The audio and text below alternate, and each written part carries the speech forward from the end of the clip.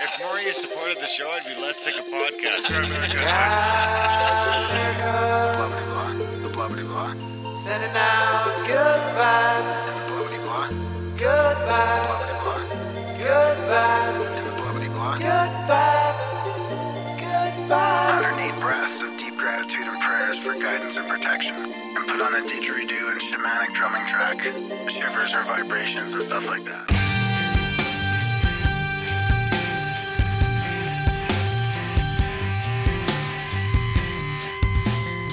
America.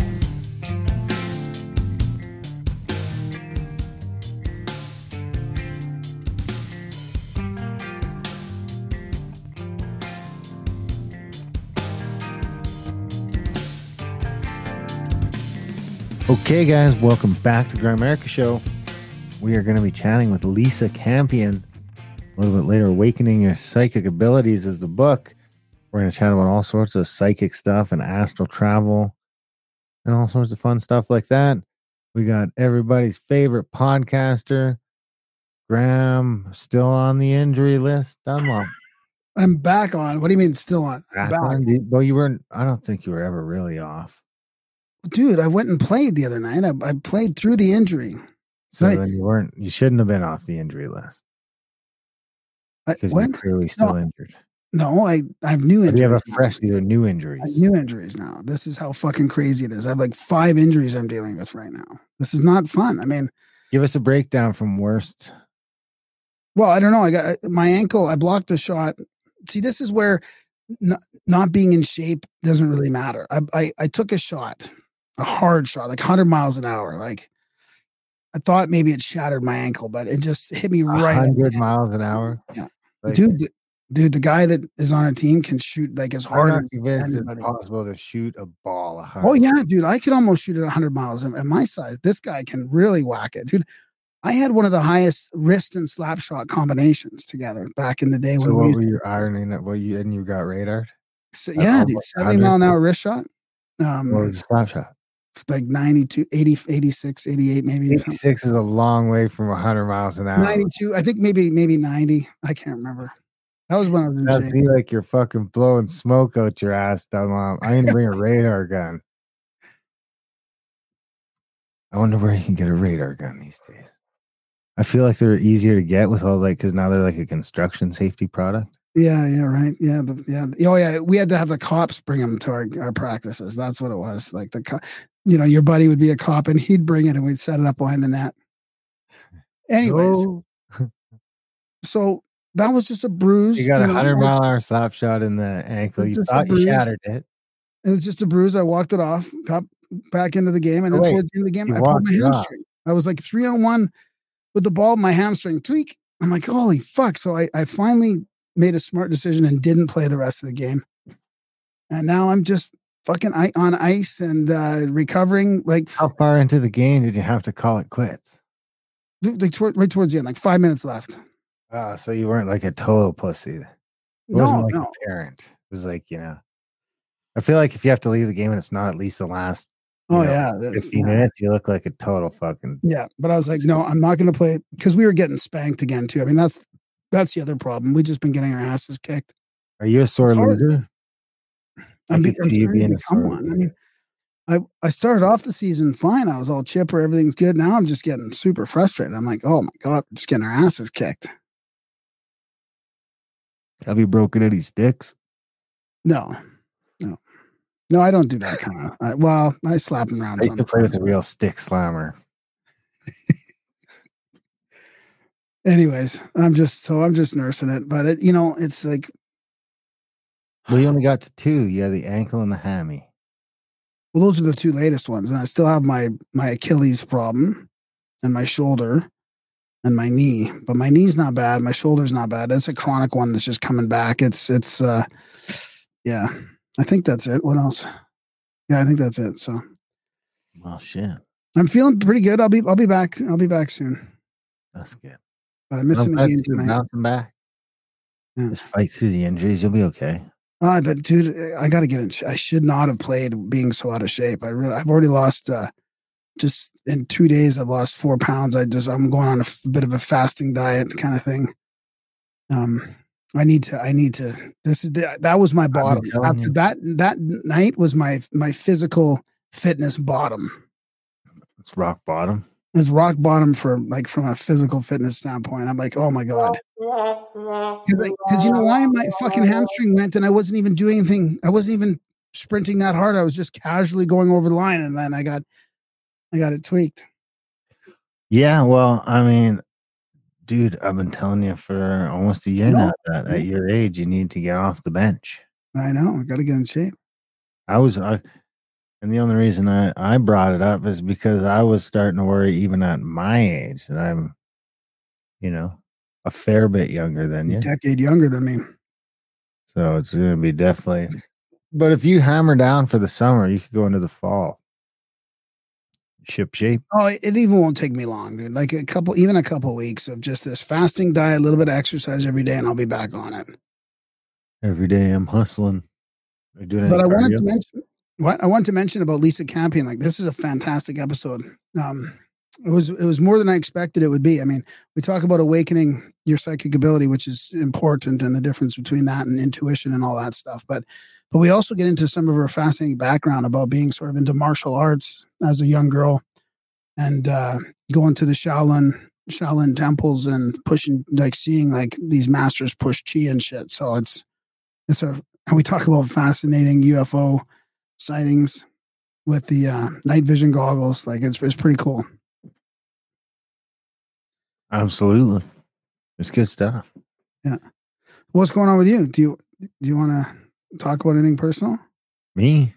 Yeah. No, I don't think so. No. Oh, well, we should mention one. Let's mention the new Grimerica Outlawed that we have. So we have this whole other show, Grimerica Outlawed, which is usually interview style. Second half for subs only on either Locals or Substack or on the GrimericaOutlawed.ca website, right? As a podcast. Oh yeah, and then we started doing our roundups, which are once weekly. 1 week is free. Next week is for our subscribers, and it's kind of like probably the only other place of the intro where you could hear us talk politics and pop culture, pop culture war stuff. Yeah, so you head over to GrimericaOutlawed.ca. You can watch it on YouTube. You can check all that stuff out. We'll have the free ones will be sort of mainstream, political, all sorts of that stuff. Mostly from a Canadian perspective. A lot of Indian stuff slid in, of course, because I'm an Indian. And then the next week will be, a little more hard hitting, where we go after some of the trans agenda stuff, the COVID stuff. We can make a list a mile long. I mean, all of the vaccination conversation is third round now, not just the COVID one. So there's a bunch of stuff we can get into. Pedophilia. I mean, not into it, like we're into it, but talk about how terrible it is. And we're going to do all that. Now we've started doing sort of a news roundup show where we can talk about that kind of stuff. We don't want to do it here because we haven't done it here historically. But if that's something you guys are into, head over to GrimericaOutlawed.ca and search Grimerica Outlawed in your podcast player. The first episode will come out this week. So check it out. See if you like. Yeah, and other than this, we don't really have a platform for that because our other stuff is interview style. So we can kind of talk about our points of view a little bit along the way on some of those interviews, depending on which ones. But this will sort of give us more of an outlet because we get all these things coming across our desk all the time. Interesting articles, stuff that doesn't get talked about enough from the Canadian side of things. And, even the scientific Substack sort of side of things that, like, I've been keeping an eye on all this and we don't really have anywhere to talk about it. So we're just going to do this whole other thing.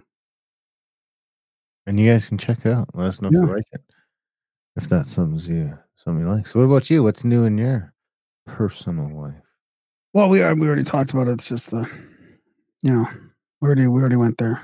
This is our last week for holidays. Yeah. We're going to do a bunch of prepping, I guess, pre-recording intros and stuff for you're going away for a couple weeks.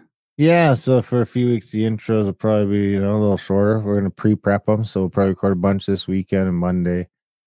Get ready. I'll be gone down in the USA for the 4th of July and for a couple weeks.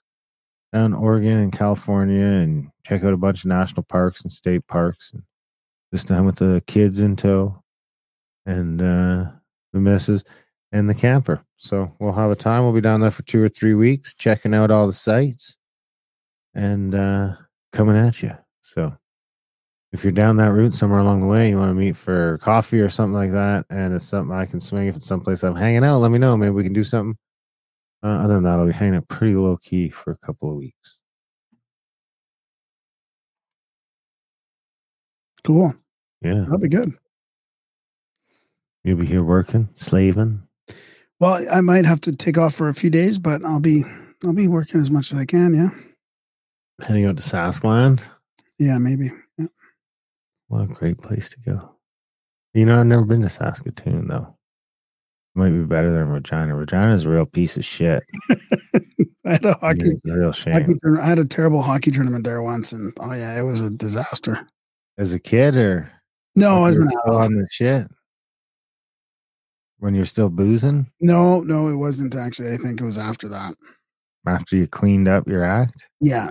So, but it was just like you say. It was just Saskatoon's a pretty little town, I guess, but I don't know, man. A lot of these cities they're struggling, dude. They're struggling. The homelessness, the drug addiction, the crime. I mean, it's kind of just happening all over. I think we just had 3 cities voted in the top times to live in Canada. The top what? I think 3 Canadian cities were just voted out of the top in the world. Calgary, Vancouver, Montreal, maybe. Wow, that's interesting. It is. You know, the more places I visit, the more I don't mind Calgary as far as cities go. I'm not a big city fan. I prefer, smaller cities or towns or the country or the bush. But as far as like cities of over 1 million people go, Calgary's not bad. There's a lot of real fucking shitholes out there. And, Calgary's got some shithole-ness to it. But all in all, it's not bad. I don't mind it. Yeah. The winter really clears out the homeless. So it keeps that at a sustainable level. And we don't have as many crackheads as Vancouver. So again, I think that's winter related, probably like government related too. Well, it still started creeping around like in a greater circle. The crime and the unsafe feeling of walking around in the city started getting expanded. Downtown's like the Walking Dead. Yeah. When was the last time you were down there? You should come to work with me one day and just long time ago. Yeah. See what it's like by the crack and stuff. It's at a level I never thought possible. We should do a podcast. Yeah, we'll do a podcast from the truck. Well, I don't know about podcasting during work, but because the problem is, you could probably go down there early on a Saturday or Sunday morning and see some shit, but the real dystopian aspect of it is seeing it all alongside the daily hustle and bustle. Look, there's like a bunch of people hiding under a little makeshift shelter made out of shopping carts and jackets, smoking crack next to that daycare. Yeah. And no one cares. Yeah, that's a good, yeah. What am I going to do? That's kind of situation you tell people to move along, but one of those motherfuckers will stab you. I want to get into that. If anybody has a suggestion of who to talk to about addiction, I mean, I should know better being in recovery and all that. But I mean, I've tried to get a hold of some people. I do have some people we can go to, but if anybody has somebody they think would be a good guest, I do want to talk about that a little bit, this harm reduction thing. Actually, we should probably just get the person I know on about it. Sure. I think she's an advocate for harm reduction. I'd like to push back on that a little bit. Yeah. What's harm reduction? I'd say lock the motherfuckers up at this point. That's definitely anti-harm reduction. Okay.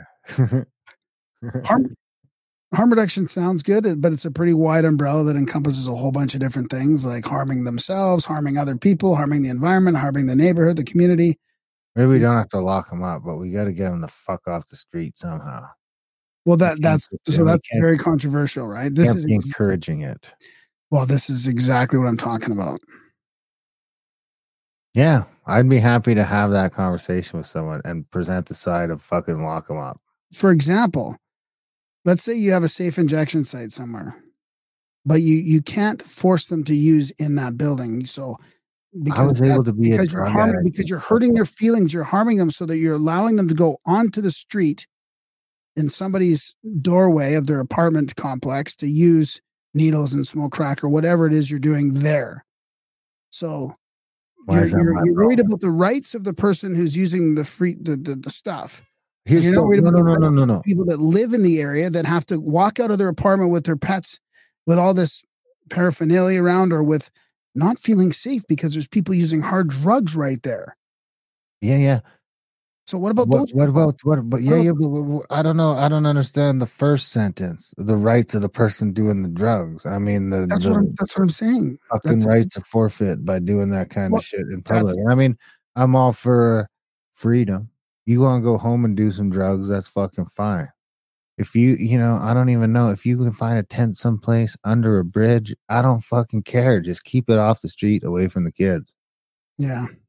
Because I mean, it does. Time and time again, people want to say it's fucking victimless. But time and time again, it's someone who's not a fucking drug addict getting stabbed or beat or blah, blah, blah, fill in the fucking blank. That's the people who get fucked up. So where do their rights begin? Yeah, that's kind of the conversation I want to have. Yeah. And the other conversation is, where do my rights to say what my fucking money gets spent on begin? Because I don't want to pay for somebody's fucking drugs, whether they're trying to get clean or better off there, or it's safer for them, or whatever the fuck it is. I can tell you what it's not. My fucking problem. This is the problem, though. They're not trying to get clean in a lot of cases. There is no. I don't care if they are. It still shouldn't be my financial responsibility. Yeah. Well, yeah, I know, but it would help if there was a goal of cleanliness or abstinence. That would help me be less against it having become my financial responsibility. But I'm still always you can't just be taking my fucking money and spending it on whatever the fuck you want. Period. Yeah. If that's something I want to support, it's for the greater good. Then I will donate some fucking money down to the local fucking drug, rehab place. Yeah. That's how these things used to run, right? That's how they used to run. People got clean. Some of those people, all those people that get clean, end up successful in some way down the road, and they give back to those fucking things they came from, But now it's just my fucking problem. It's my fiduciary problem. And then when I get fucking sick, I'm not allowed in the hospital because I didn't take your fucking shit. It's like, no. This is all.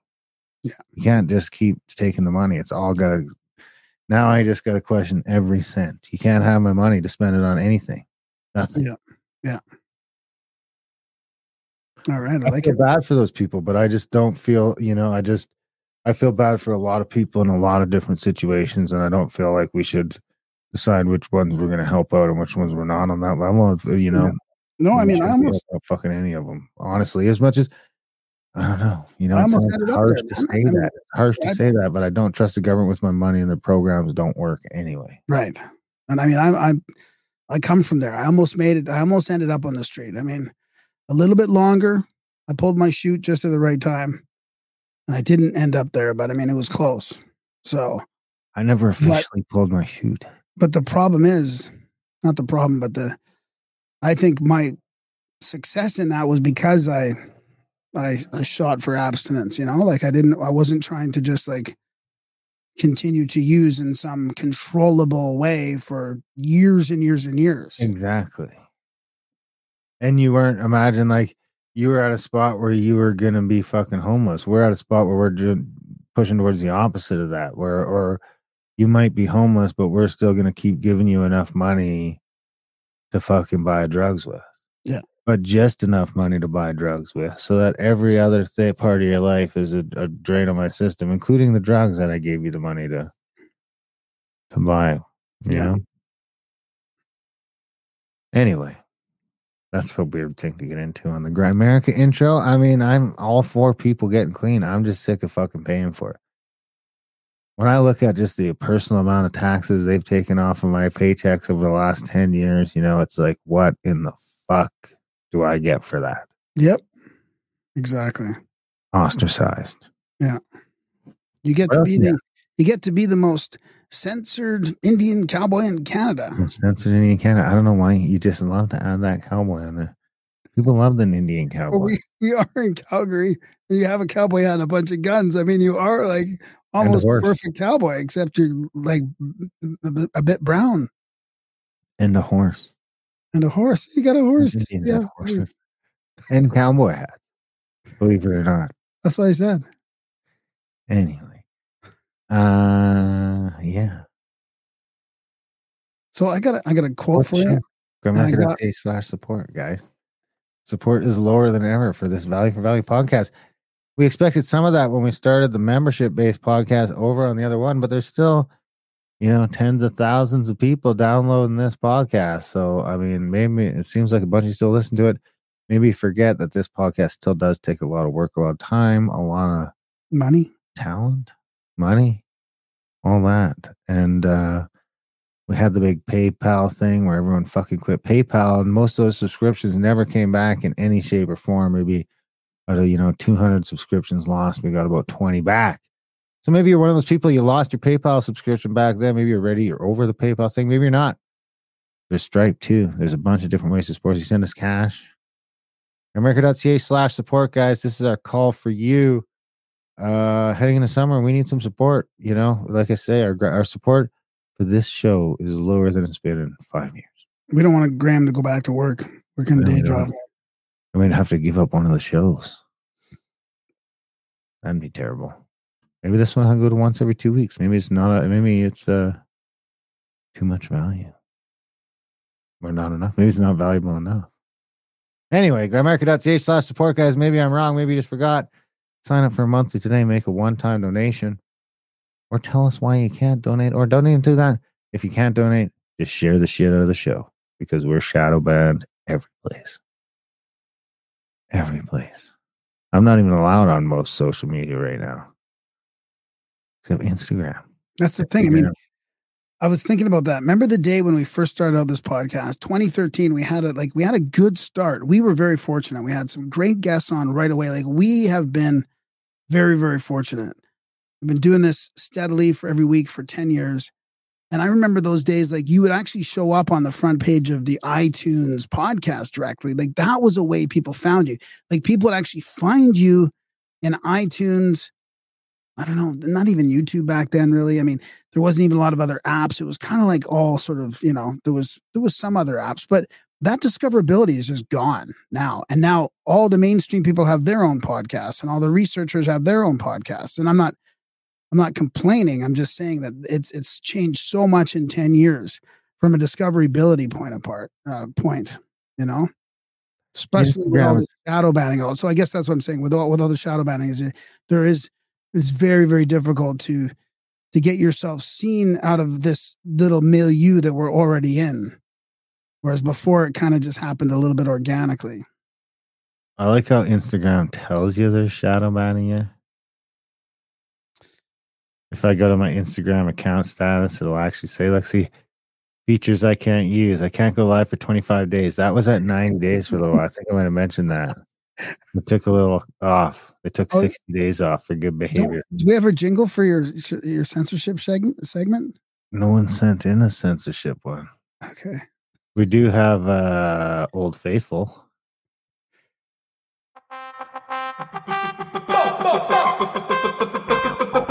Bingo, bango, social media jingle. But if I go to my account status on my Instagram, it'll just tell me straight up. It says, your account cannot be shown to non-followers.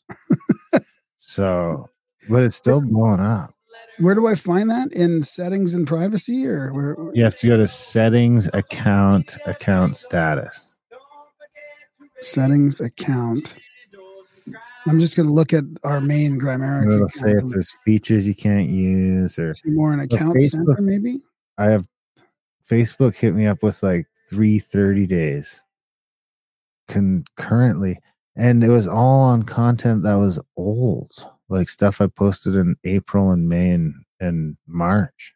Oh, that's so weird. Bam. I can't go live for 90 days or some shit. It's so weird. And then Twitter just banned the shit out of me. They won't let me back on. They won't hear my appeals. I'm just still appealing. I've appealed 35 times now. They just don't want to hear it. So, That's but if you want to follow me on Instagram, that's my only real personal social media presence right now, where I share some of the best memes in the world. Is Darren_Grimes_. You'll have to type that in exactly, or you won't find me. Be prepared, though. I mean, be prepared. It'll warn you multiple times. It'll ask you if you're sure that you want to follow me, and you might not be sure. You might not be ready for the heat that I bring on Instagram. You might not be ready. Remember, Graham famously kicked me off of the Grimerica Instagram account. Did I? I don't think so. Man. Yeah, you did. Because what we got we got a suspension or something for something, and you're like, Jesus, man. So if you want to see the dankest memes, Darren_Grimes_.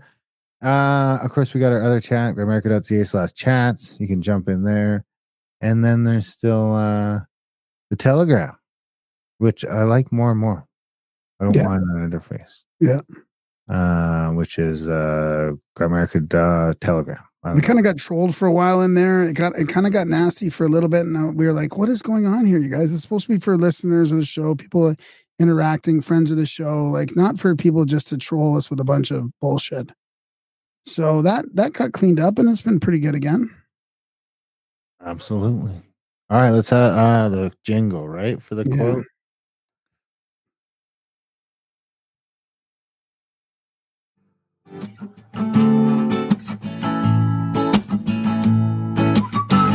It's the profound quote of the week.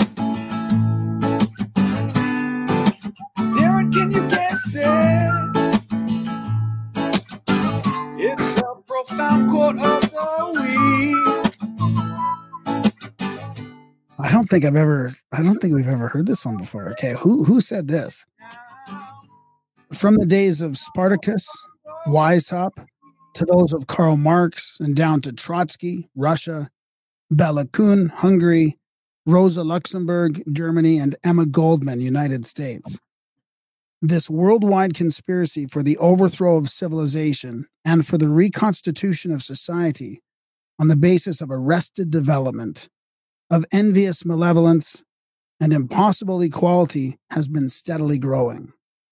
It played, as a modern writer, Mrs. Webster, has so ably shown a definitely recognizable part in the tragedy of the French Revolution.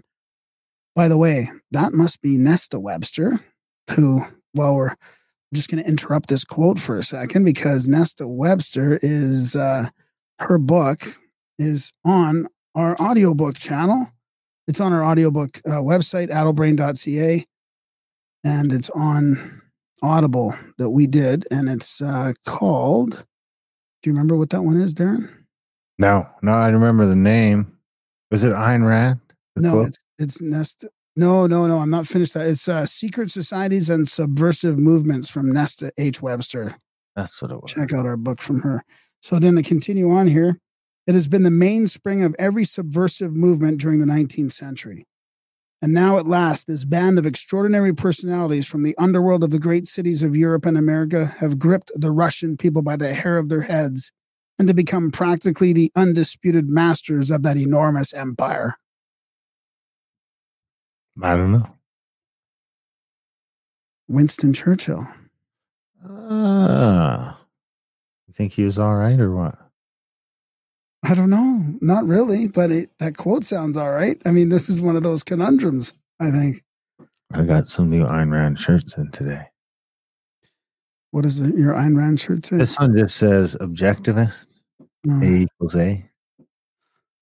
Which caused some controversy in 2023. I don't really like her objectivism. Objectivism has always caused some bullshit. And then I got an Atlas Shrugged one and a Henry Rourke architecture one. Cool. Yeah, well, you're a bleeding heart, Graham. Still, you're not. You haven't fully. No. It's more of a spiritual thing. It's more of a spiritual reality than her objectivism. That's all. She's an atheist. Yeah, that's the part. Atheistic. But if you just mix that with spirituality, then she's more spiritual than she thinks. Exactly. All right, I got a project. I got one. You got a WAPO? I got a Wapo.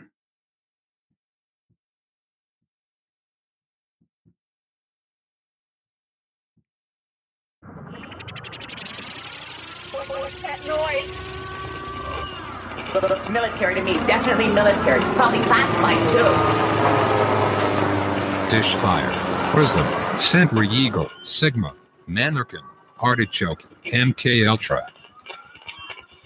Operation Project. I had to do this one because, this is because of our episode with Lisa Campion. I thought it was appropriate. I tried to find one that's kind of fitting for this. So this is Stargate Project, investigate psychic abilities.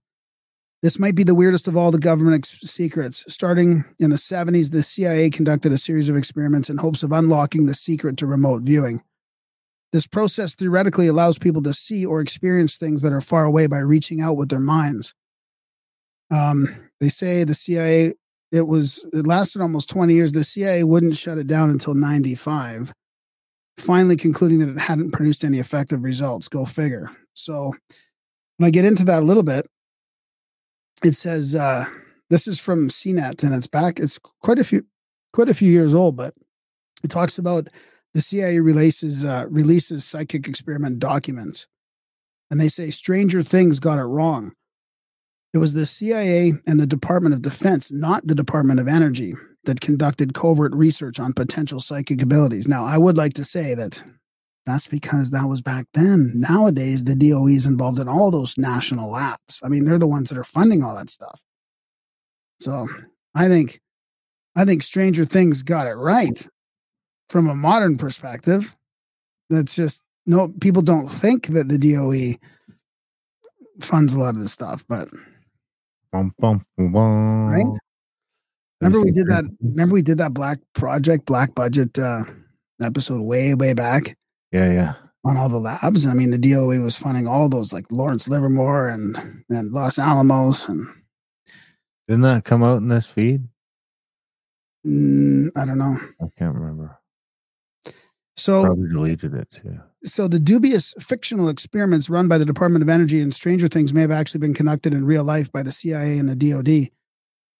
Among the millions of declassified documents the CIA uploaded to the site this week, quite a few reveal information about the Stargate project. The program worked under various code names. We've talked about some of these code names, such as Gondola Wish, Grill Flame, Center Lane, Sunstreak, and Scannet. It focused on remote viewing, which involves someone known as a remote viewer seeing an object, person, or place from a great distance with one's mind or via an out-of-body experience. According to one of the declassified documents uploaded to the CIA site, the Stargate project at one time consisted of an activity chief, a senior intel officer, 3 operational remote viewers, a tech, and a secretary. Its sole purpose was to test the methodologies. It apparently proved to be fruitless. I don't think we would agree on that. This isn't the first time the CIA has uploaded unusual files to its website. Do you remember we used to look at that CIA reading room? They've uploaded 1,700 declassified UFO reports. So this article came out in January 2017. So maybe this is also part of the reason why that disclosure happened in 2017 with Leslie Kane and that New York Times article. Was that the Tic Tac? Was 2017? Yeah, 2017. Huh. Hard to believe. It's already been 6 years. Hard to believe it's been 10 years of podcasting. It's hard to believe it's been longer. Our podcasting it's been longer since that than before that. There you have it. So it says the declassification of 25-year-old records is mandated by executive order, which requires agencies to review all such records categorized as permanent under the Federal Records Act for declassification. Approximately 930,000 documents, that's 12 million pages, are now available in the CIA's electronic reading room on its website. At least we have a way to pass the time while we wait for the new episodes of the X-Files. We just get 12 million people to read a page each, couldn't we? Yeah, there you go. That's a good way to do it. All right. Is that all you got? That's all I got. I got links in the show notes to that. Support the show, guys. Do you have a bio? Do you have a bio for... Yeah. Lisa? So Lisa Campion is the author of the #1 best-selling books, The Art of Psychic Reiki, and the award-winning Energy Healing for Empaths, as well as the upcoming books, Awaken Your Psychic Ability and Psychic Awakening Journal. She's a psychic counselor, Reiki master teacher with over 30 years of experience who specializes in training emerging psychics, empaths, and healers to step into their, sorry, my cat's flipping out right now, to full step into their gifts, since the world needs all the healers it can get. There you have it, guys. We need all the healers we can get. We need all the support we can get. And more than that, we need you guys to enjoy this chat with the one and only Lisa Campion.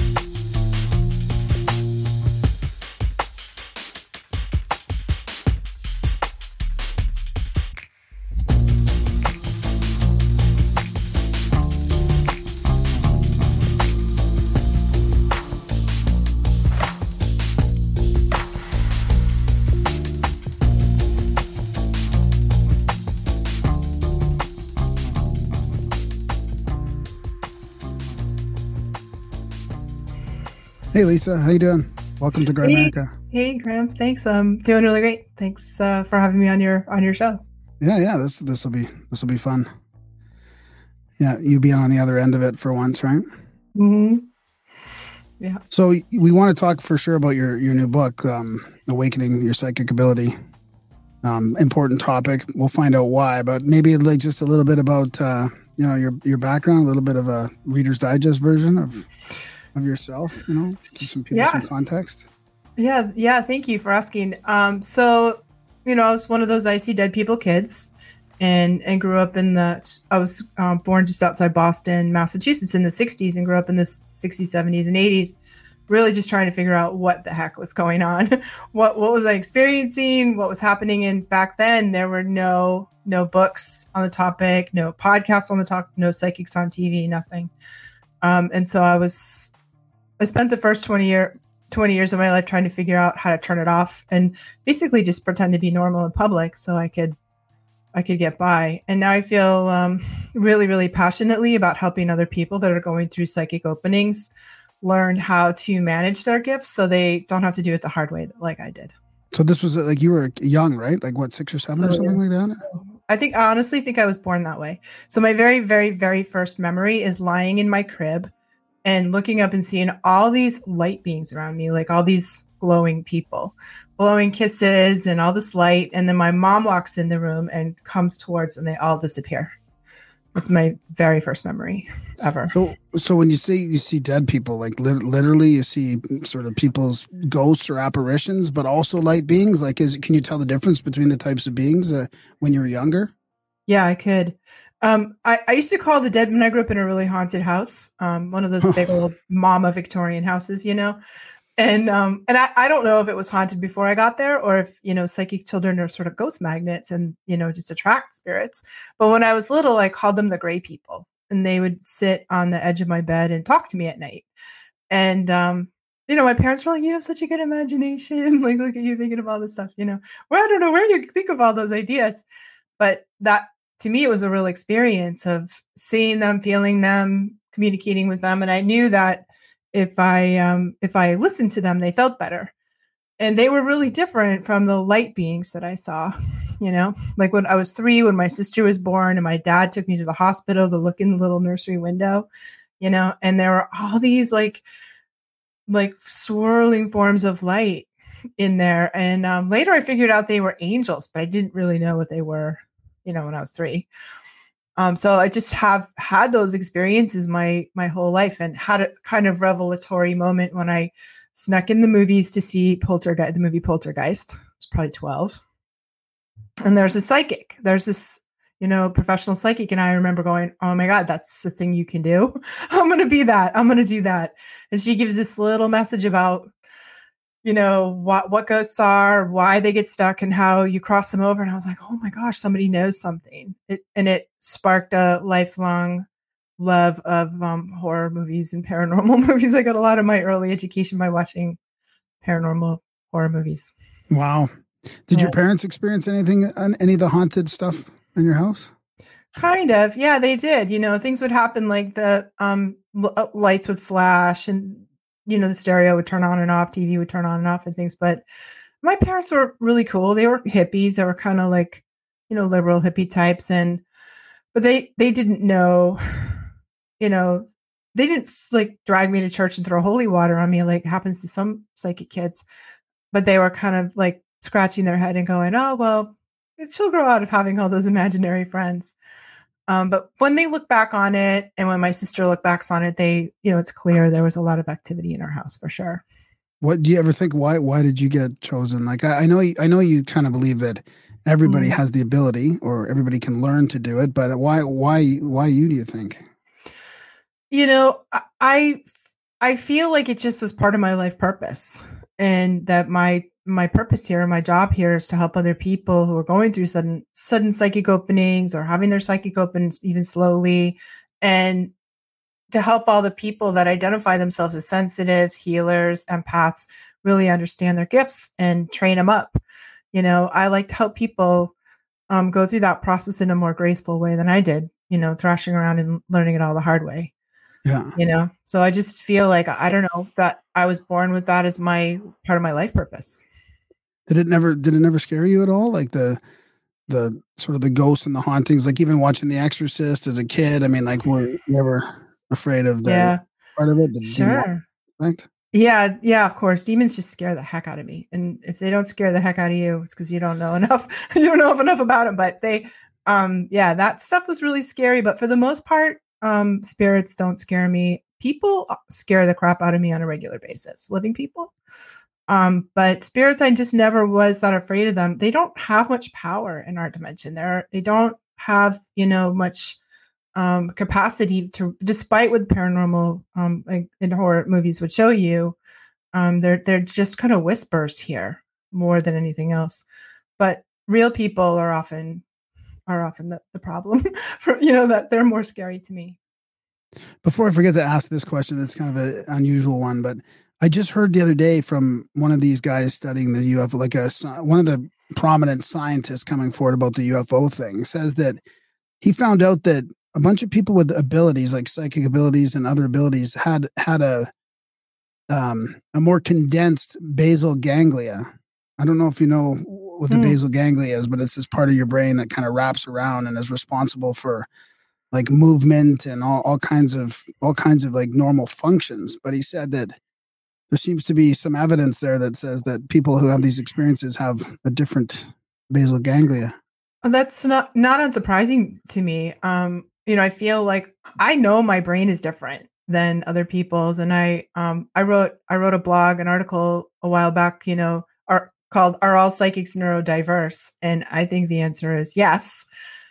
So I just think like I have super bad learning disabilities. I can't do math. I'm very dysgraphic, and I'm like, well, I can't do math, but I can't talk to dead people. So, it's a good trade-off. How do you know, or is there a protocol that you have that, this is like the big question that sort of we always kind of have to ask and stuff is, that you're not getting somebody in there tricking you, like some trickster, or that some, like when you communicate with whoever's on the other side or whatever you're doing, like how do you protect yourself from deception, I guess? Super important question. And it's one that I care a lot about in my teaching my students and in myself, mostly because I think we learn the hard way when we don't know what we're doing, And my answer is don't do unsafe psychic practices. Don't use a Ouija board or spirit board. Don't take the Ouija board to the abandoned mental hospital and smoke a lot of weed. And then, see what comes through. Like, don't do that stuff. Like if we use sort of our street smarts about it, and we know how to rise above the astral plane, which is where most of those trickster beings are hanging out, we can avoid a lot of that. You just have to have common sense and know some things. And then we can use, everyone has this basic discernment, that we all do. If a living person walks through the door, what they say, it takes like 10 seconds or under for you to decide whether that person is, I break it down into good, bad, or neutral, creepy, wonderful, or neutral. And we just do this. And I think that's actually a pretty incredible psychic skill that everyone has, but we can do the same thing with spirits. So if you feel something in the middle of your room in the middle of the night, we have to kind of get over that feeling of being startled, because our initial reaction is, oh my God, there's something in my room and it's in the middle of the night. Once you get over that feeling of being startled, your natural ability to discern is going to kick in, and you're going to know if it's one of your spirit guides and it's a helpful being. You're going to feel uplifted and calm and safe. If it's a neutral spirit passing through, you're just like, I don't know what it is. And if it's bad, it feels bad. We just know. Okay, so I got to jump into that then. So what if you sense the bad spirit in your room in the middle of the night and it's attacking you? Like, what do you do? How do you get out of that? I know it's kind of jumping into the deep end, but I mean, it's a great question I'm going to ask in the end. I love that question. I think there's a couple things, that we do. And the first is like, I sort of start asking politely, like if an actual spirit came through. And most spirits aren't going to start off attacking. A lot of times they're like, oh my gosh, you can see me? I'm so sorry. I beg your pardon. I beg your pardon, ma'am. And a lot of times they'll leave like, excuse me, do you mind? It's the middle of the night. Please leave. So if that doesn't work, then we level up. We call on a higher power. Like really feel your power, like take a deep breath, feel your power in your solar plexus. And I point my finger and I say, I use my bad dog voice, like bad spirit, get out, and if that doesn't work, then we have to do this spiritual equivalent of calling the cops. And that's where you call on a higher power in the name of Jesus Christ, Archangel Michael, Buddha, Allah, whatever. I command that you leave.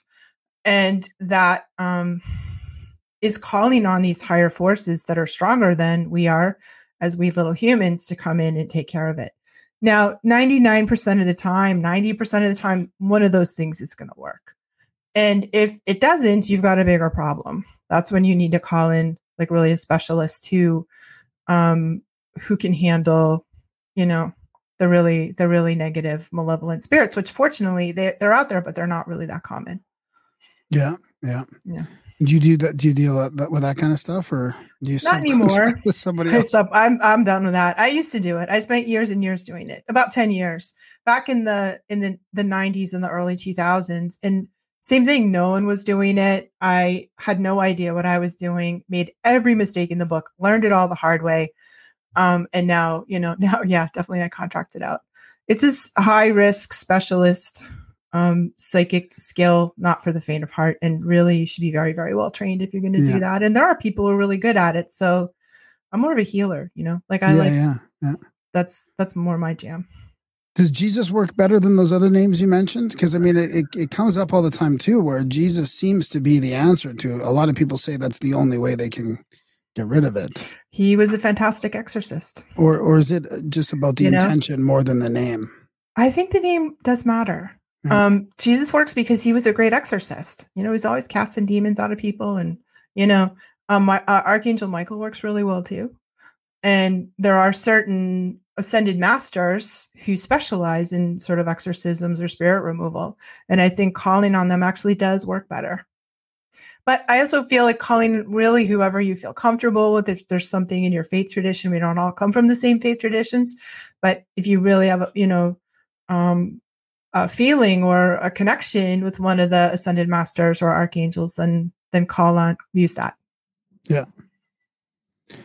What about, Jared, do you have a question? Yeah. What has the weed got to do with it? Because I'm smoking weed all the time. Am I letting bad shit in, or what's going on? You can be. If you start getting paranoid, then that's something to think about. So sometimes, and weed is really good medicine for a lot of people. It's really good stuff for if your brain chemistry needs it, by all means, do it. But for people that are really psychic, it can compromise the boundary layer of your energy field. Sometimes I see like almost shreds in people's this outside edge of their field. And my theory is that if you start feeling really paranoid, if you're smoking a lot of weed and you get to that paranoid phase, it's because you've kind of shredded your first line of defense. And that might be a time when you step back.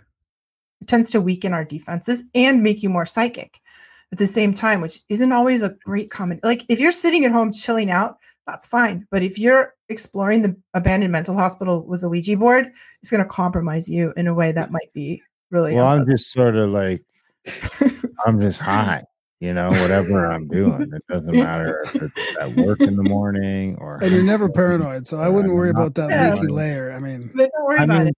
Today, before I passed the cop car, I put the weed in the center console because I always know when I pass a cop, it's an opportunity to get pulled over.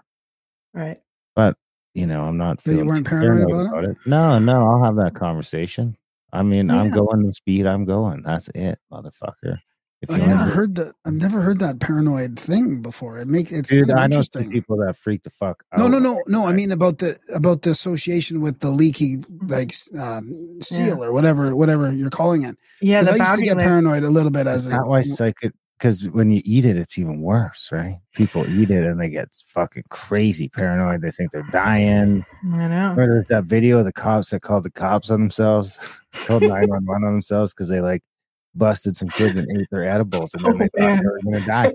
And it sounds crazy, but I know like a half a dozen people personally, my fiance included, that have ate too many edibles at some point and thought they were going to die. That doesn't go well for you. Yeah, I know. I mean, for some people, cannabis just fixes your brain chemistry, and caffeine fixes my brain chemistry. Like I don't know, we all have our things, right? That work for us, and also alcohol also can blur the boundary of your energy field, and so you're in a place like a club or a bar, and bars, the kind of bars where people go to drink, like not the fun, happy wine, bistros, but the lounge, day drinker bars, like those ones.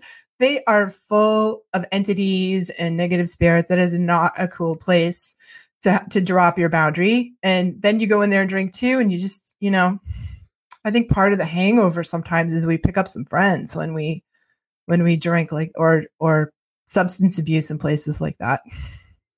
Yeah, that's a good point. Yeah, I went through, it just makes me think, because I went through recovery 15 years ago and I was a paranoid, I would get a little paranoid on the weed, and sometimes on acid and mushrooms, I would get a bit paranoid too. I couldn't even, be out in public or anything like that. But I wonder if, me sort of hitting the bottom and having to go through all that was somewhat a spiritual malady, for me. I do think that there's something there, back when I used to have my office, my brick and mortar office, there was a sober house right down the street from me. And the kids, mostly kids, would come through there, and they'd come and they'd knock on my back door, and they were like, "We heard you help people like us." And I'd bring them in and I would take all the entities off of them, and a lot of times people who have been really struggling with addiction, drug or alcohol addiction, get kind of covered with stuck dead people who are also addicted to their substance. Sometimes those addictions are so strong, they keep you earthbound. Like your addiction is so strong, you don't cross over, and then you kind of latch on to somebody else. Who's doing your same substance, and then there's often a lot of non-human, real entities on them too, because they have these compromised energy fields with a lot of internal pain, a lot of pain and suffering, and that's often what the food for these non-human entities, these astral entities, are. So what would happen is I'd take all that off of them, and they just did a lot better in their recovery. The recovery was easy, easier for them if I could clear off all that spiritual, hangers on. It gave them a leg up in their recovery. Wow, that's great. Yeah. I used to like to do that. So felt like I was really helping. Yeah, well, for sure. Can you just see that shit when you see that kid? You just see him crawling around on him like little lice or something? They look like all different kinds of things. Sometimes they look like, like there's a person standing next to you or a little too close to you, or I'll see like, I'll look at you and I'll see like sort of creepy. So I apologize, but I'll see like a face kind of swimming around in your body somewhere. And I'm like, what's that? Like, what? That's not good. Or they look kind of like leeches or ticks kind of that have to be removed. So it's not really that nice to look at, but it is just like you pull ticks off your dog or you pull leeches off you if you went in the swimming in the swamp. It's kind of like that. Did you ever do that crossover work? Like I know Monroe Institute had that program where you can help people cross over. And since you sort of learned that early on, did you end up experiencing any of that work at all? Yeah, I didn't train with them. I think they're a fantastic organization and respect the heck out of all the things that they do. Yeah. But I learned how to do it myself when I was a kid, talking to the gray people, the sad gray people. And I learned that if I listen and sort of help them unpack their trauma, I actually became a therapist. I started working as a psychic when I was 19 and then quickly learned that I needed more skills and went back to school and, became a therapist. And I always say like doing releasement work is a lot like doing therapy. There's something that's bugging them that they're holding on to. And when they can communicate it, they feel better. Sometimes it's true. Like when they say in the sixth sense, like they don't know they're dead and we have to kind of break it to them kindly. But a lot of times they're stuck in a trauma loop. They're stuck in, attachment and trauma. They haven't been able to process what happened to them, especially if they died suddenly or they kind of died outside their own timeline. Like we really have like a kind of like an appointed time of our death. And we know this when people die. It's like my dad passed away in 2020 and he was 83 and everyone was like, oh my gosh, it was his time. It was a blessing. It was his time. We know that, right? And we also know when people died outside their own timeline because we can't make sense of it, and people, kids who die in like the fentanyl deaths or sudden accidents, overdoses, things like murder, suicide, things we don't expect. We know it's not their time and we have a difficult time processing it. And so do they.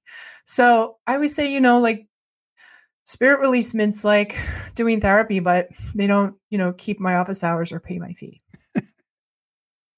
It's kind of like community service. Pro bono. Yeah.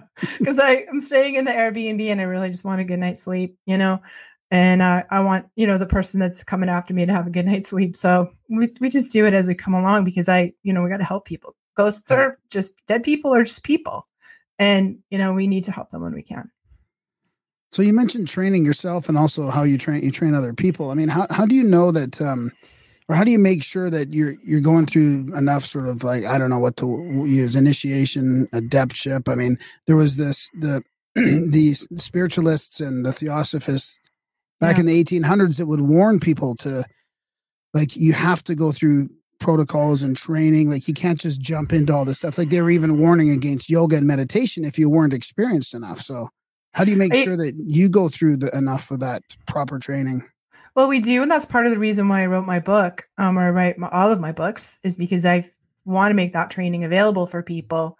And it is absolutely true. I agree with them. It can be dangerous if we don't do it.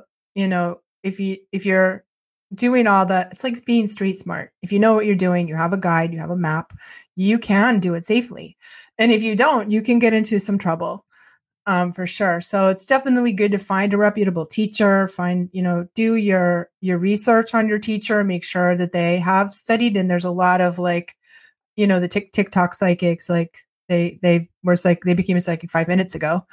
And that might be not somebody you want to study with. You want to make sure they've done their chops, and they know what they're about. They have a good reputation and some training behind you.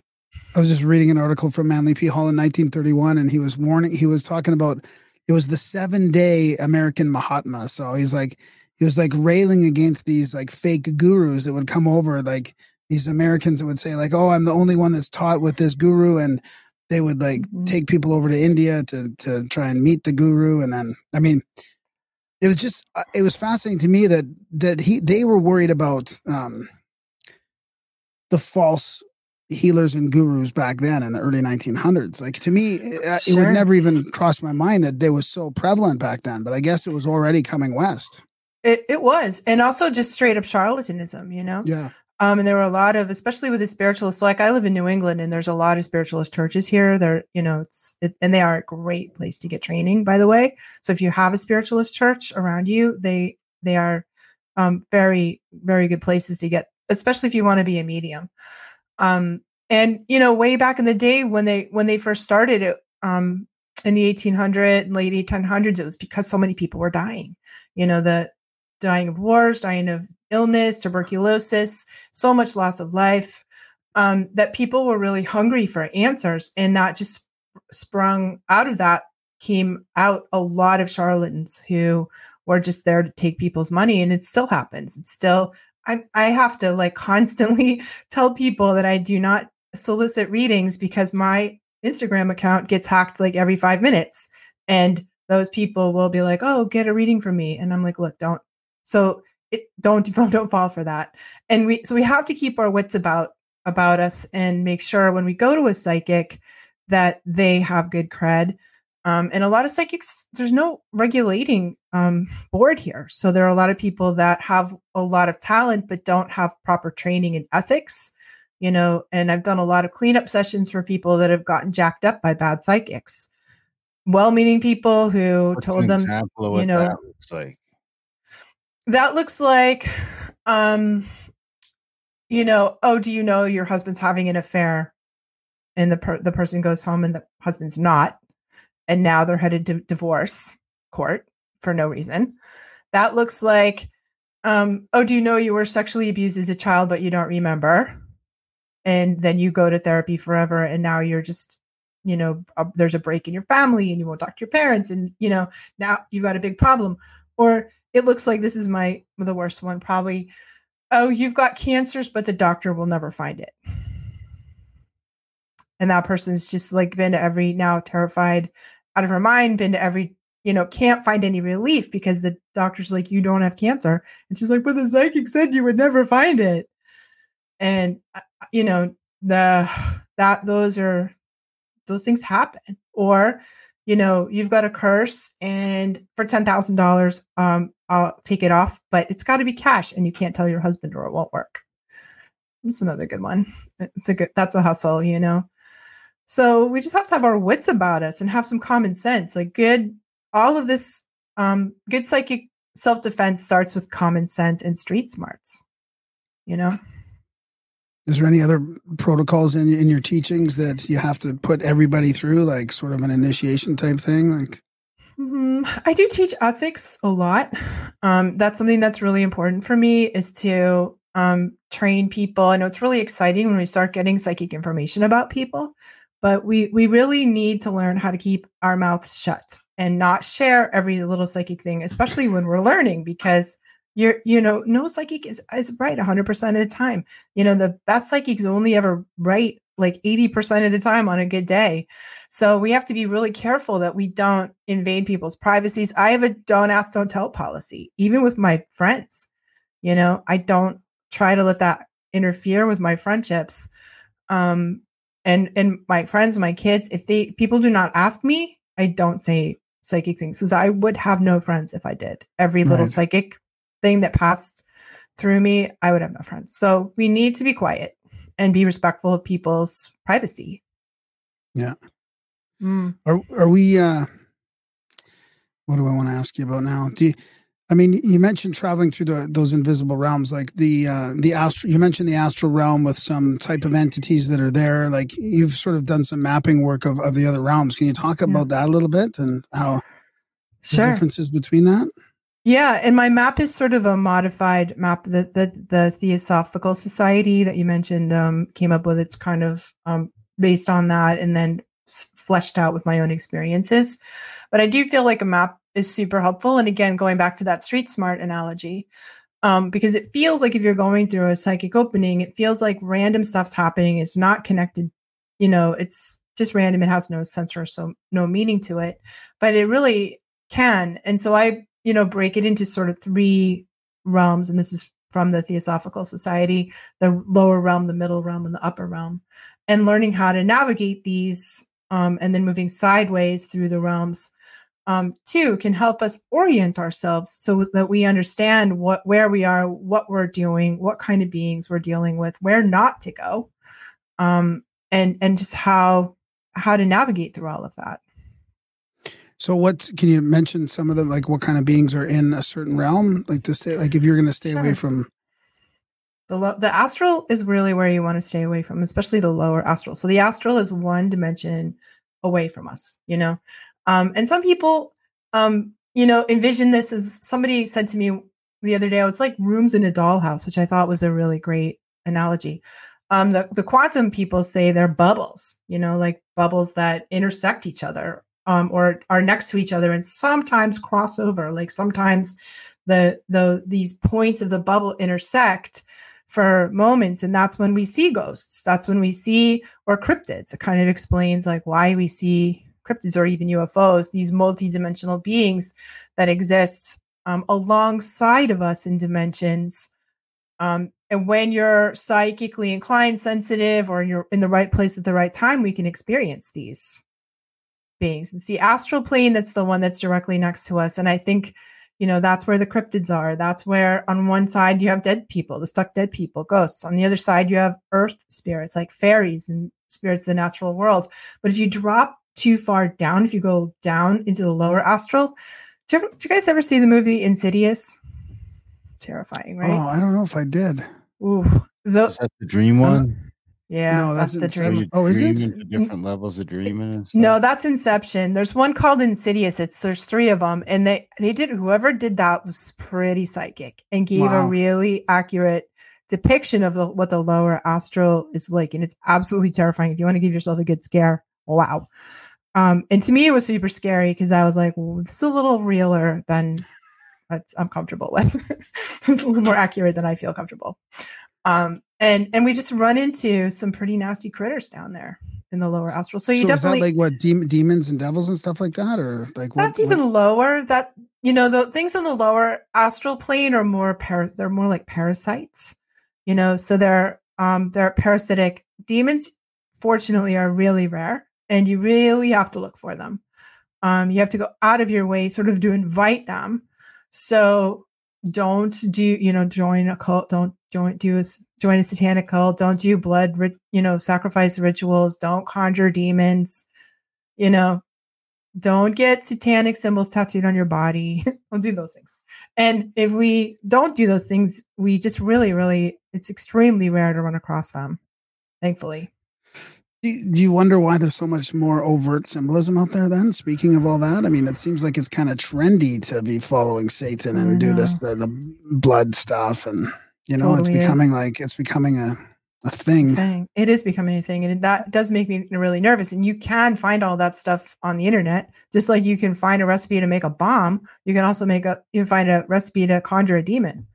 And I don't know who knows why people do the things they do. I don't know. Some people are really attracted to the darkness and really called to that. Some people, I think, just think it's a laugh, and they don't really think that it's real, And I think a lot of people go into the paranormal investigation because they want to think it's real. They're not really sure, sort of titillating, exciting. And then something happens that makes it real. And then that's an earth-shaking moment. You're like, oh shit, this shit just got real. That changes things, Do you think that there's a risk of a bigger picture, kind of like a egregore type thing happening? And are we at a spiritual war? And is that part of the spiritual war, do you think? I go back and forth on that, Graham, and I honestly have a hard time coming in my own heart what's true there. I certainly can make a case for that and see evidence of that all over. And there are days when I'm like, I don't want to believe that it's true. So I'm just going to believe in a higher power and just think we're going to, my faith actually, in that, like, I guess my current feeling is that we're still at a choice point, we're still choosing, and that we haven't gone to the point of no return yet.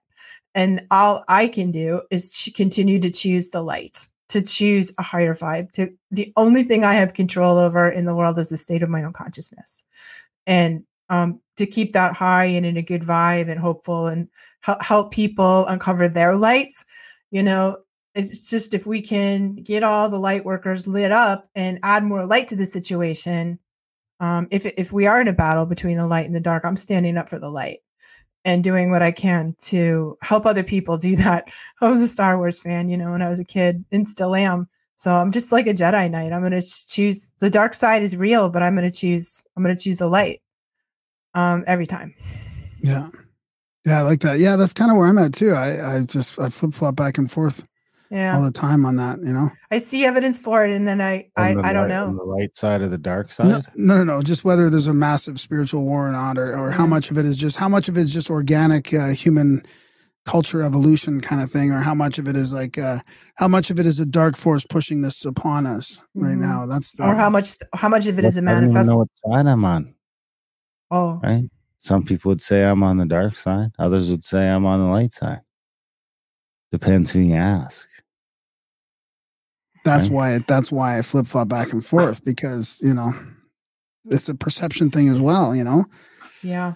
Even the people like the Theosophists and stuff would say, just Satan isn't necessarily. I have no idea. I don't know. This is totally speculative, but the sense is that it's not really Satan that's evil. It's how you use it or whatever, or the symbology and all that. It's just symbols, but it's how you use it. It's how your intention. So, or whether that's all just a reflection and manifestation of our own human nature. You know what I mean? Yeah. Do we make up angels and demons because we need something to represent our inner light and dark? I don't know. I certainly can make a case for one of my spiritual teachers called it the forces of opposition. And I kind of like that term, because they sometimes they're human, sometimes they're non-human. Certainly feels like there is something like that going on. And yet I feel like when we hit a certain level of consciousness, we rise above the polarity, the duality of that battle. And it's almost a different reality. It's like a different rule set in there, which sometimes I can access that. And other times I'm just down in the battle with everybody else. Oh, that's really interesting. I like that. Rising above that polarity. Yeah. Yeah. I get the sense that you kind of feel like you can protect yourself by being very confident and sure and positive. Like it's about intention and high vibes. Like it really is, getting in that vibratory state is really protective. And having good common sense. So I started my life as a martial artist, in my young years, mostly because I wanted to be a Jedi Knight, but I also didn't want to be afraid. I didn't want, as a woman in the world, I went to a big party school, and I didn't want to be afraid. So I studied martial arts. And what I learned is, be relaxed and safe, but, you can feel safe when you're strong and when you know what to do, So I think when we're strong, we know what to do, and we have common sense, we have spiritual power. I've seen people get rolled when they were all light but had no common sense. Interesting. Did you get like a black belt or anything? How far did you go with your martial arts? Yeah, I got a couple of black belts. Really? Yeah. Wow. Yeah. In what? So you could Okinawa, fuck me up. That's crazy. Okinawa and karate. Okinawa and I would goji. have never guessed that. Yeah. See, you never know. I look like such a cupcake, but really I could go. I still like to get in the boxing ring. I go in the boxing ring, and I sometimes scare myself. Good for you. It's fun for me.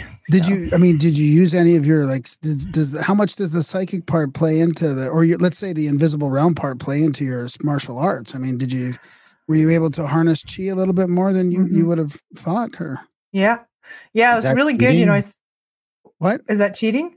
Is that cheating? Like if your opponent's not psychic, are you cheating?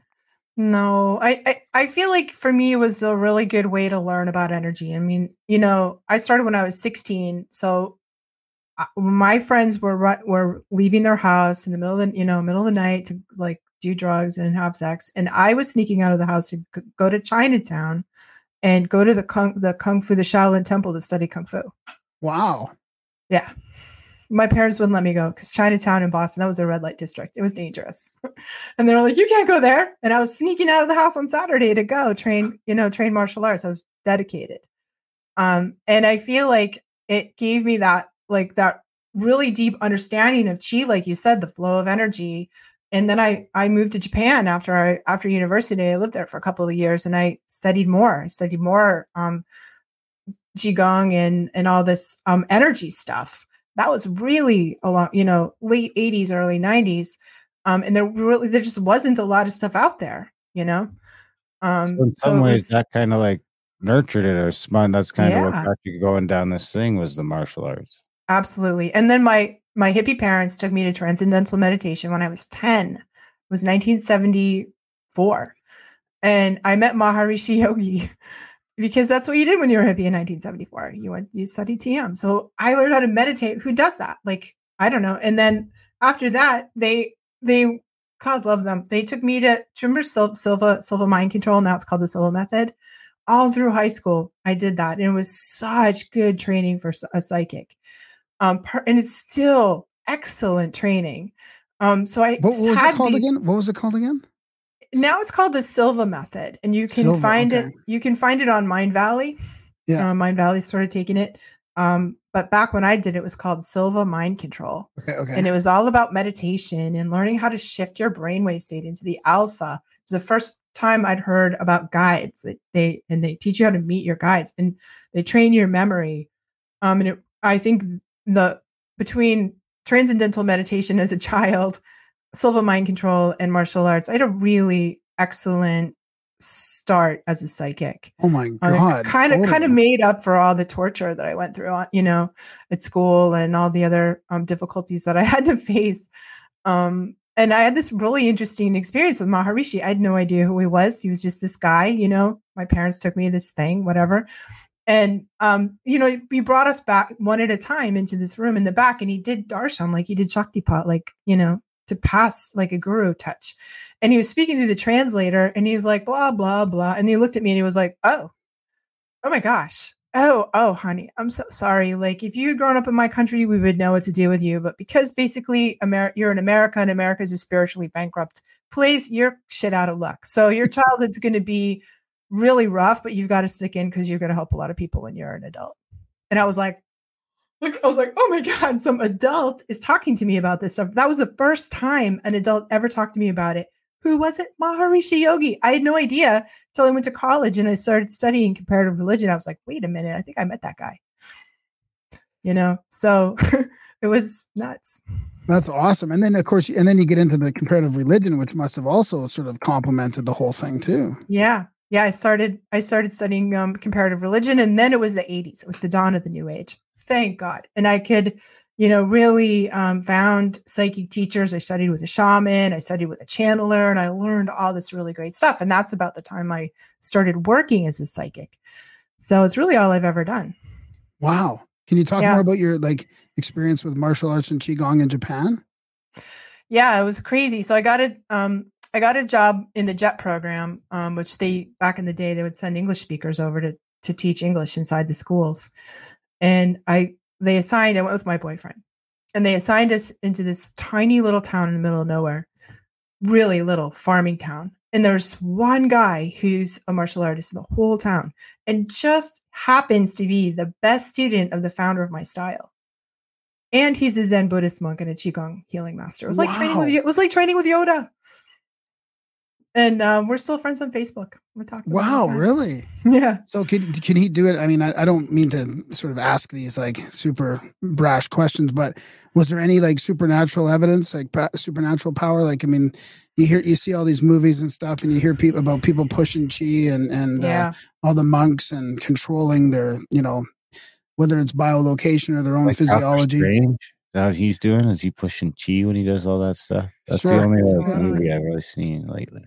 Yeah, absolutely. That's what he's doing. And so I went to Okinawa. Liu Fireball from Mortal Kombat back in the day. It's how you can actually, I think it was Street Fighter 2.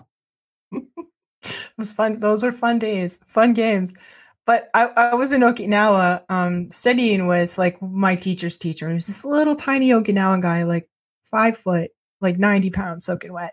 And he's in this backyard dojo and there's me and a couple of other of my friends and a bunch of Marines, because there's all those Marine Corps bases right on Okinawa, right? And so he says to the Marines, come over here and pick me up off the floor. And he goes into this down, stands, puts his feet into the floor. 5 Marines could not pick this 90-pound, guy up off the floor. They couldn't do it. They couldn't knock him over. They couldn't pick him up. And then he's like, come here, punch me. Come over here. And, you know, the Marine's like, roar, jumps in there and boom, up against the wall, flew through the air and splat against the wall. They could not lay a finger on him. See, this is what I love hearing that from firsthand, you know, account, because, you know, it's just right out of the movies kind of, you know? Yeah, totally. Yeah. In fact, the movie Karate Kid was my style. That was my style of martial arts that I studied. Oh, you must have loved that then back then. Yeah, totally. It was beautiful. You and Dave Matheson are probably the two biggest Karate Kid fans going. The wax on, wax off. Yes, wax on, wax that off. was good stuff. So is that, how do you like, what's the easiest way to tell if I'm psychic? So like, not even just like, and I don't want it to be subjective. I want it to be yes or no. And like definitive. Well, I could say yes, because everyone is. And I can say like, well, have you ever had an experience where, you know, you just knew the phone was going to ring before it rang and then it did. And then you not only know who the phone that it was going to ring, but you know who was calling. Oh, that's my mother. My mother's about to call. Bing. Do you ever had a dream that came true?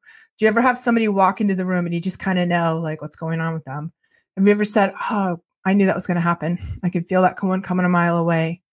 Those are all really, really common psychic experiences that we all have and we all relate to. And it's so interesting to me because when I was writing the book, I found this old Gallup poll from like the late 80s. And I think they polled like 6,000 people. It's a big one. And of those 6,000 people, like 80% of them said they'd had a psychic experience. And the same 80% said they'd never told anybody about it. You know, which just goes to tell me that, you know, it's so common. It's stuff that I don't think we would have made it through, you know, evolved as humans if we didn't have a really powerful psychic ability. But it does take some studying and stuff to get it, to really activate it and put it on your fingertips. Why is it important to learn that? Like your book is called Awakening Your Psychic Ability. Why is it important for people to learn how to awaken? I think there's really two types of people that I see that need training. One type is people that they're in the middle of a psychic opening and it's happening and they need help.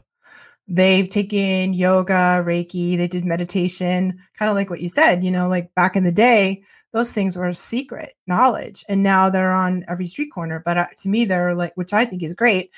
And they're the trifecta of psychic open. You do that stuff, your psychic's going to open. So you do some ayahuasca or some mushrooms, your psychic might open. And when that happens, you need training, or you just feel freaked out, confused, scared, you know, like you're going crazy. Like you don't, you know, it's not fun to think you're going crazy and to feel overwhelmed and wondering what the heck is going on. So that's one group. The other group are people that really want to open their psychic ability. They wish they were more psychic. They just have an interest in it. Like, just like you have an interest in being an athlete or playing, you know, being a musician. Like you have some talent and you want to maximize that talent. You got to work it. You know, the idea that you're just magically sit down at the piano and play like Mozart. No psychic has done that. Even the psychics you see on TV and the really successful ones, they've worked it. They study, they practice, they train with people. And so that's also a possibility. And I think there's two reasons why it's so useful to do that. First of all, it can help us navigate through our own life.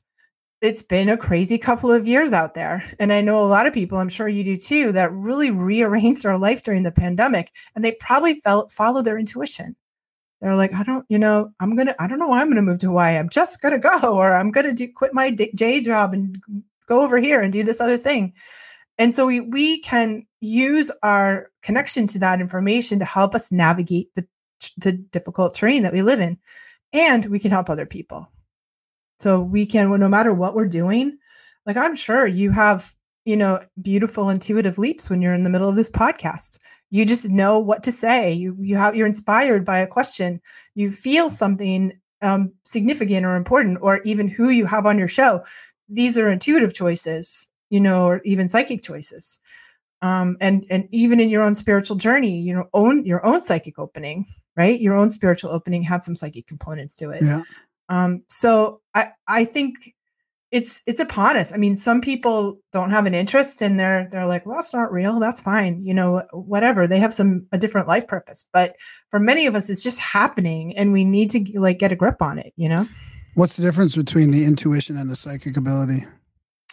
It's just a matter of semantics for me in the way that I define them, that intuition is really our inner knowing. So it's our inner knowledge. You can think of it as your higher self or your own soul giving you information, your own, chakra system giving you information about what's happening.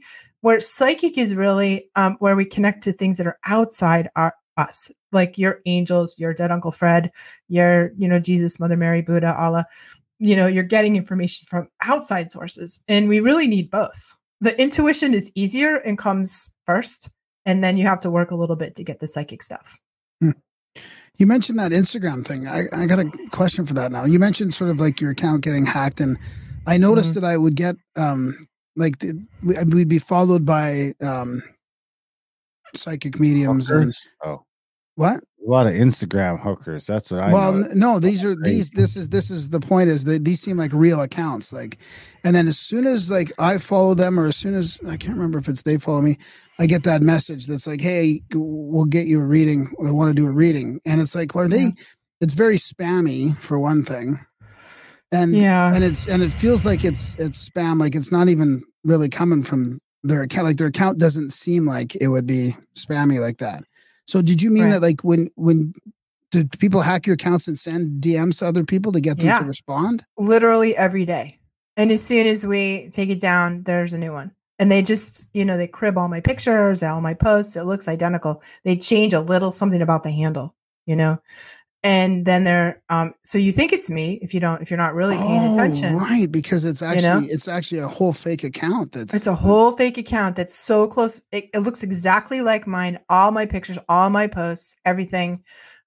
Except they change the handle just a little bit. And then they're like, they DM you and they're like, hey, do you want a reading? I'm having a special. It's $100. That's why it seems legit. And then you send them the money and never hear from them. Holy shit. Mm-hmm. Do you like get any answers from Instagram on that, or? We shut them down every day, literally every day. I'm not kidding. And it's such a joke. We get censored on all these platforms, and then they allow this bullshit to happen. I know. So I had to pay for the check. You know what I mean? Like the certified, account. The blue check. The blue check. Because, but I'm like my staff, my team, they're like every day that someone's reporting it and Instagram takes it down. And one of my friends called them because they'll give you an email address and a phone number. So she called the phone number and she said she could hear a call center in the background. It's like literally like organized. It's not some like individual who's doing it. It's a call center. It's organized. It's scary. So how come they don't shut these things down? I mean, it's just such bullshit. They shut them down, but it's like a syndicate, That's what I mean. They should be busting them. I don't know where they are. Who knows? They're like, they're not even in the States. They're somewhere off. Yeah, I see those. They'll come by and they won't follow you, but they'll like something to try and get you to be like, oh yeah, this person followed me. So then you follow them. I seen a fake Coulter wall just the other day. Yeah. It looks What's like a Coulter wall? I was going to pull it up now as an example, but it looks like what's a Coulter wall? It's a musician from Saskatchewan. Oh, okay. I see what you mean. Wow. He probably prefers to be called he. I think it's safe to assume his gender. I didn't know if it was I didn't know what it was. If it was a person. I just feel bad because I know people that have gotten, fooled by that. Yeah, scammed and said they thought they were really gonna get me, and they just get ripped off. Well, it also gives you a bad look because whenever I got those spams, I'd be like, "Oh, this is like it would destroy my image of the account of the." Person. I know. So I post all over my account a couple times a week. I do not solicit, readings. I would never do that. If somebody solicits, it's not me, and they just copy that too. Wow, that's great to know. Yeah, so you got to be really careful. Have you been following the UFO disclosure stuff these days? And what's your thoughts about that as far as it being either demons and angels or entities in other dimensions, or like, is there a bit of a crossover with the work you do and what's happening? Are you? I think there has to be, because I see them all the time, or meet people that have had connections with that have had abductions or alien encounters of all kinds. It's just always been a part of my life as a psychic, and not me really personally, but just what my clients are experiencing. And I do feel like there's out there. And again, it's sort of hard for me. Like I can go to discern what's real. I can go into, no, they're only good, or no, they're only bad, or there's some good and there's some bad. That's kind of what I'm feeling right now. There's some that are here to help, and there's some that aren't, and are really creating a lot of problems.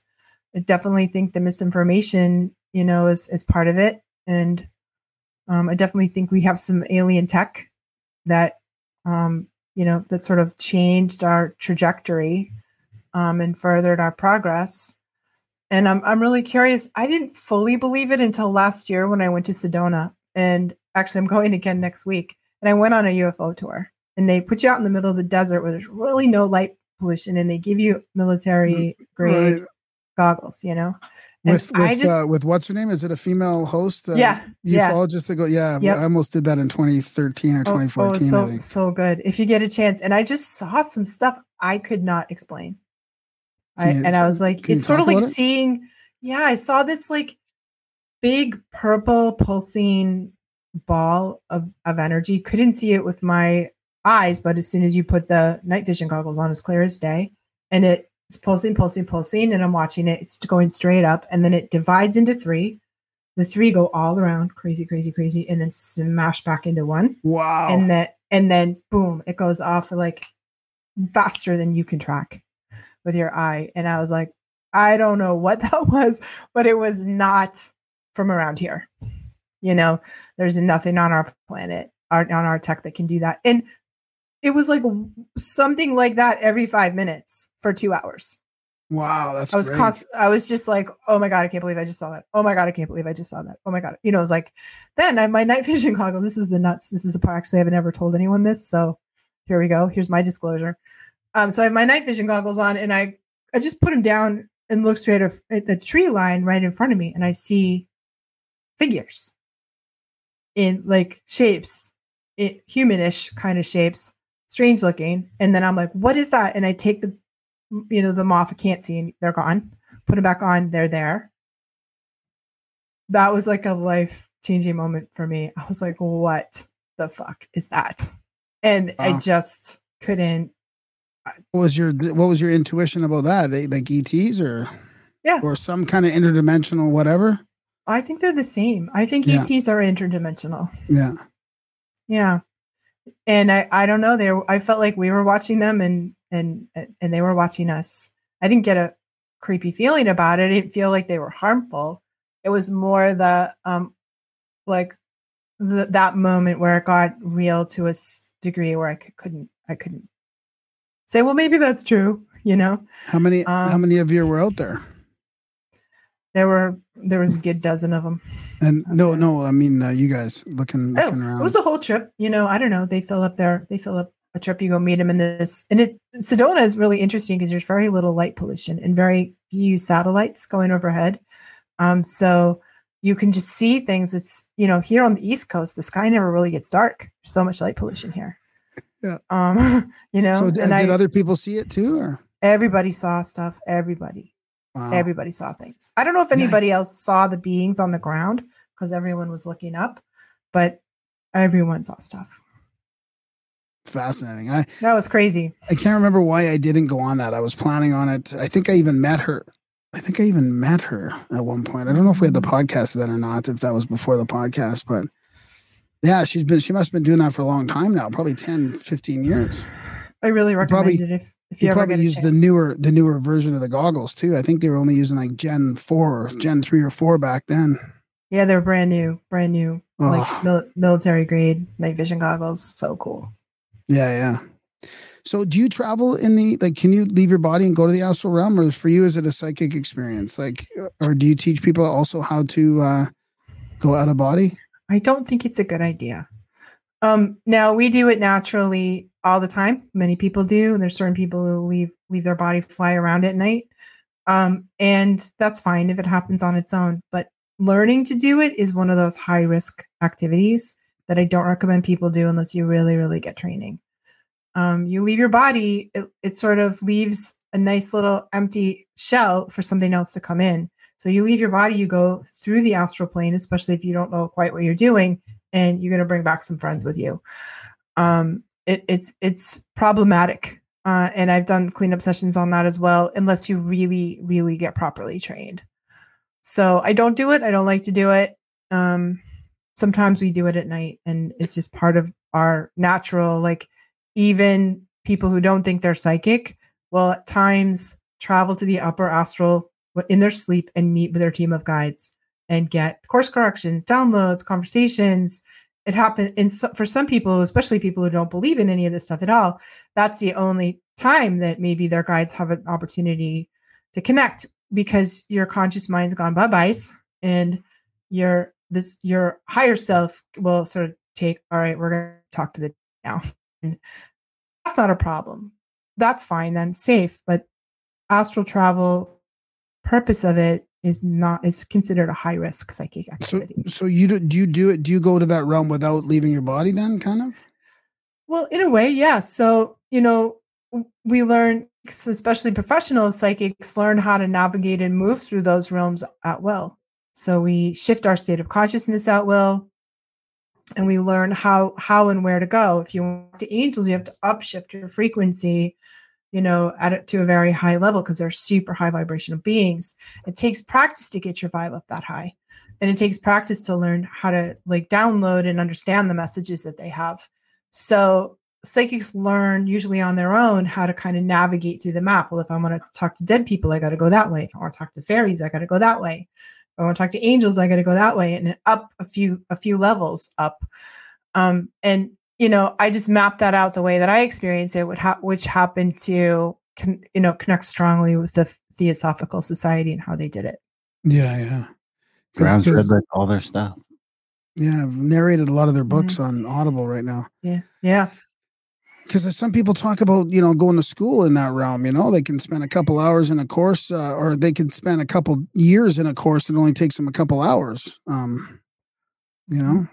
Do they, would they have to leave their body for that, I guess, to do it at that level? To me, it's kind of like, people say, well, if you visit the Akashic realm, are you leaving your body to visit there? Is there a part of you that is? Are your guides coming down to meet you halfway with that information? Yeah. It's kind of, I think really the people that really were astral traveling are the trance channels, like the old school ones, like Edgar Cayce and Jane Roberts. The trance, they would have to trance out, and it was like he was asleep. And with Edgar Cayce, he didn't remember anything that he said. I think he was probably astral traveling, So there's various different ways to do it. Yeah, I tend to I teach my students to have their guides bring the information to us. I do that because I'm also doing energy work and counseling in my sessions. So I can't be leaving my body in the middle of a session. That's not going to help my client. Somebody needs to be there. Holding a therapeutic space in the session, the way that I work. So I learned how to do it a different way. You don't feel too good if your psychic's passed out, and there's no one to help you if you're having a thing. Yeah. Well, this has been great, Lisa. Is there anything you feel like we missed that you'd like to mention before we start wrapping up? Oh, so good. I'm super happy to talk. You asked all the good, gnarly questions, and that's what I really like to talk about. Oh, cool. Good. Yeah. Where can our listeners track you down? Do you have a website, any social media? It'll all be in the show notes, but most of these motherfuckers don't bother checking the show notes. So it's always good to just blurt that URL out here, and then they can hear it. Yeah. Thank you so much. Yeah. It's lisacampion.com. And I have all kinds of resources there. If you're going through a psychic opening, it can help you. I also have a really good YouTube channel that has a lot of really great free information. If you need to, feel like you want to learn some stuff. So come by my website and say hi. I'd love to hear from you. Awesome. Are you doing any events, or besides going to Sedona coming up, are you doing any events yourself? Are you going to be attending any at all? I don't have anything on the ticket Right now, I did a lot of that over the winter, going to expos and things like that. I'm sure I'll get back to it pretty soon. Cool. Yeah. Right on. Well, thanks a lot. And thank you. Thank you guys. Yeah, I sure enjoyed it. It was so fun. Right on. Yeah, it's nice to meet you. Good luck in the new interviewee venture. Thank you. Thank you so much. And that was a chat with Lisa Campion. What do you think, buddy? Oh, yeah, that was fantastic. See, if you guys are wondering. Yeah, that was great. I love getting the inside scoop about the push and chi and all that. And the man, what a great story, eh? To be going through all that. What's that? You're going to Sedona, aren't you? I'd love to. We got to do something in Sedona. I know it's on the list, but it is a magical place. Maybe we should at least figure out the UFO watch, and then you can get me on board with the UFOs. Right. Yeah. I mean, if it's as good as she says it is, which, geez, it seems to, like, why, I'm trying to think of why I didn't go to that. But anyways, well, yeah, that would be cool to do. Like, what? You were in Sedona too. Well, no, I went to the back of this crystal shop where the lady works. Even I was talking to her about it. I think we had to show her. It was before the UFO Congress. That's why I was there for. At the UFO Congress, you didn't quite have the show yet. I don't think it was in February, and the show started in June. That's right. You went down and used your holidays to go volunteer as a help at the UFO Congress. That's right. I did. Yeah. Cute. I remember that it was like, oh, what do you do for your holidays? I'm volunteering at a UFO conference. You're adorable, buddy. Big thanks to Lisa for coming on the show. Big thanks to you guys for listening. Even bigger thanks, guys, if you are one of the 1%ers that choose to support our magnum opus here over at GrandAmerica.ca. If you would like to join the crowd, be a 1%er, over at GrandAmerica.ca/support today. Sign up for a monthly, make a one-time donation. Hey, maybe you think you're a supporter, but you're not, because PayPal subscriptions drop every day. So double check yours. Make sure if you renewed your credit card, anything like that, that subscription will have dropped off. It'll email us. Usually won't email you. So double check. Do us that favor. If you like us, if you enjoy us, if you're getting some value from a little podcast over here, head to GrandAmerica.ca/support today. Send some value back our way. Graham just finished a bunch more great audiobooks. This Adult Brain logo behind me, adultbrain.ca, Audible, iTunes, YouTube, all that stuff. We got some trips coming up with Randall Carlson in the fall, and we have our first Canada trip coming at you from British Columbia in the icy rivers of the mountains. So, and some hot springs. That's going to be dope. All at contact@thecabin.com. I think that's about it. All my books are free at canadianshame.ca now. Anything else? Spam Graham? Yeah, that's it. Send us feedback. Send me your stories. Graham@GrandAmerica.com. Trip report, sightings. Other than that, we love you guys. Thanks for listening. And we will see you next week. Who's gonna kill this sacred cow? You were never political anyhow. Since when did you start trusting in the government? Since when was it okay to ridicule and shame your neighbor? Your opinions have become as fickle as artificial flavors. What matters most to you? What the TV host told you to do? Or a moral compass that points true north, oh true? Who's gonna kill this sacred cow? You were never religious anyhow. Since when did you kiss the ring on the hand of the Pope? Since when do we need pharmaceuticals to cope?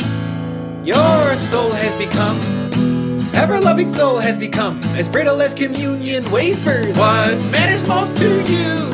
What the Holy Ghost told you to do? Or a moral compass that points true north, oh true? I'm gonna kill this sacred cow. Bureaucrats think I'm non-essential anyhow. Since when has our culture become so lowbrow? It's all touchscreens, and nobody has any know-how. Your idea of fun, your idea of fun is taking 1,001 photos of your duck face. Matters most to you what the celebrities post told you was cool, or a moral compass that points true north. Oh, true. I'm gonna kill this sacred cow. I'm gonna kill your sacred cow. I'm gonna kill your sacred cow. I'm gonna kill your sacred cow. I'm gonna kill your sacred cow. I'm gonna kill your sacred cow. I'm gonna kill your sacred cow. I'm gonna kill your sacred cow. I'm gonna kill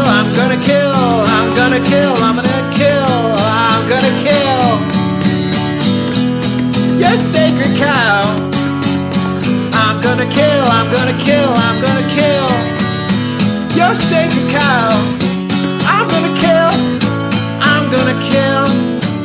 I'm gonna kill your sacred cow.